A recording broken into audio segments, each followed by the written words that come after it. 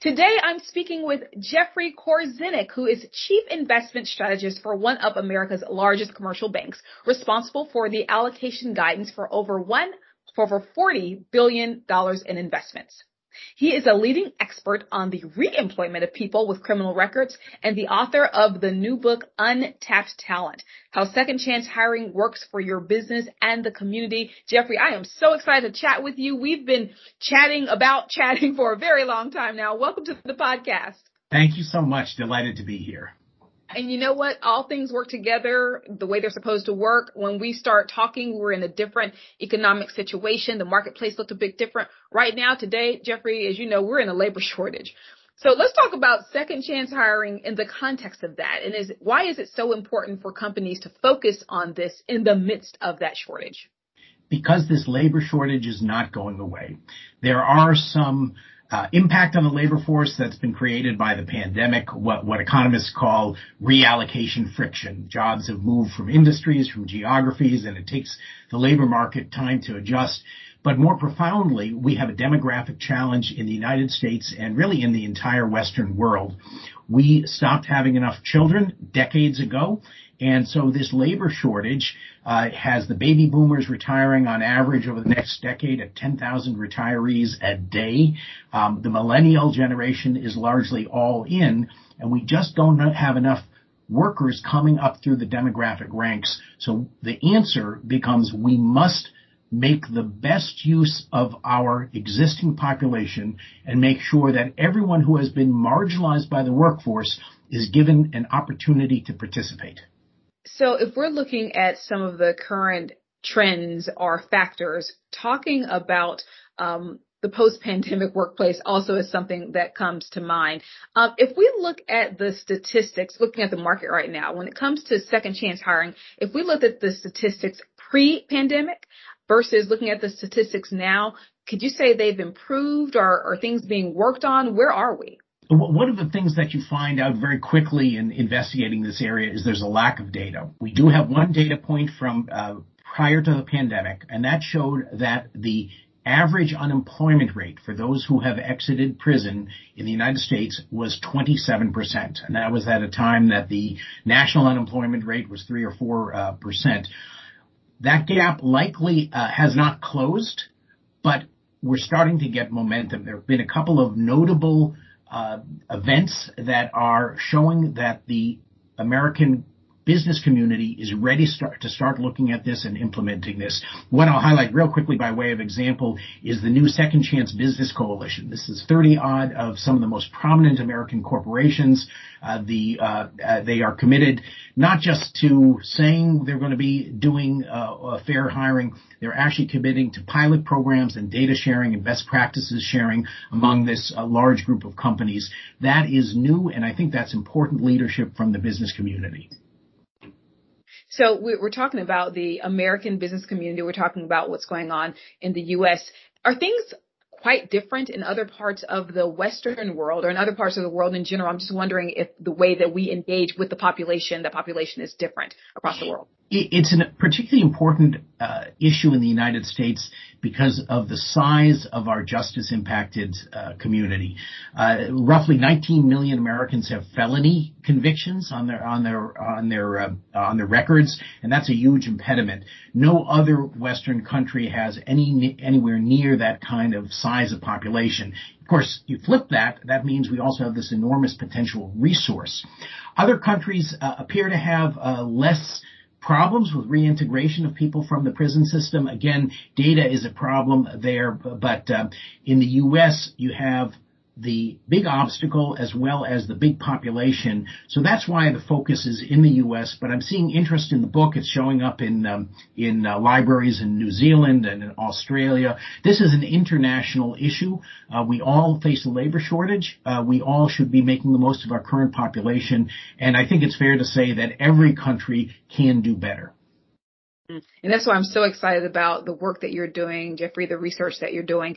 Let's talk about this in context of how this is impacting at a societal level. You know, we talk a lot about ESG, environmental social governance. We talk about investments in ESG, how corporations are responding and integrating ESG. Can we talk about, do we expect this to at one point be a component of the S, the social factor? For example, you mentioned the lack of data. ESG data is coming into its moment. We're seeing a lot more of it. Do we see this as being a part of a company's questionnaire in the future when it comes to how they're answering those ESG questions? I think that's clearly the direction. It makes so much sense. There are few actions that a company could take that can have more impact on the societal level than second chance hiring. It's a path to so many better results, not just corporate bottom line results, but it helps address racial inequality. 1 in 3 black men in America has a felony conviction. It helps address income inequality. We've seen things like expungement of records increases incomes. In a University of Michigan study of those whose criminal records have been expunged see a 25% increase in income over a 2-year period. So income inequality, racial inequality, all these things require second chance hiring to move forward. So yes, I think it will increasingly be part of an ESG scoring. This sounds so wonderful. This sounds like it will really take us to where we need to get to in society. I can't imagine that there are detractors, that there are those who oppose this idea, but I'm not that naive. So tell me, where is the opposition coming from? Are there really detractors who are saying, no, we should not hire this group as second chance hires? Who are those people? One of the challenges is that many business people have tried it, but tried it not using the right model of success. So they've actually had a negative experience. True second chance hiring requires both a candidate selection process. You have to figure out who is ready to turn their life around and be a good employee. And then critically, it's not just offering them a job, it's having a support network, giving people the opportunity, giving them the tools they need to thrive. So you have businesses that went about it without that sort of intentional and structured approach. But beyond that, you have fears of negligent hiring liability. We're, of course, a fairly litigious society in the United States, even though it's very rare that companies get sued for hiring someone with a criminal record who committed some act that exposes the business to additional liability. It's a legitimate fear. I always tell people I have fire insurance on my house, even though houses hardly ever catch on fire. Businesses approach this negligent hiring liability the same way. There's also fears that the quality of the work is not going to be very good. That's been proven wrong time and time again by people who follow this true second chance model. Second chance does not mean second rate. And then the final fears are reputation risk. And I think that this is something that perhaps was more of an issue 10 or 20 years ago.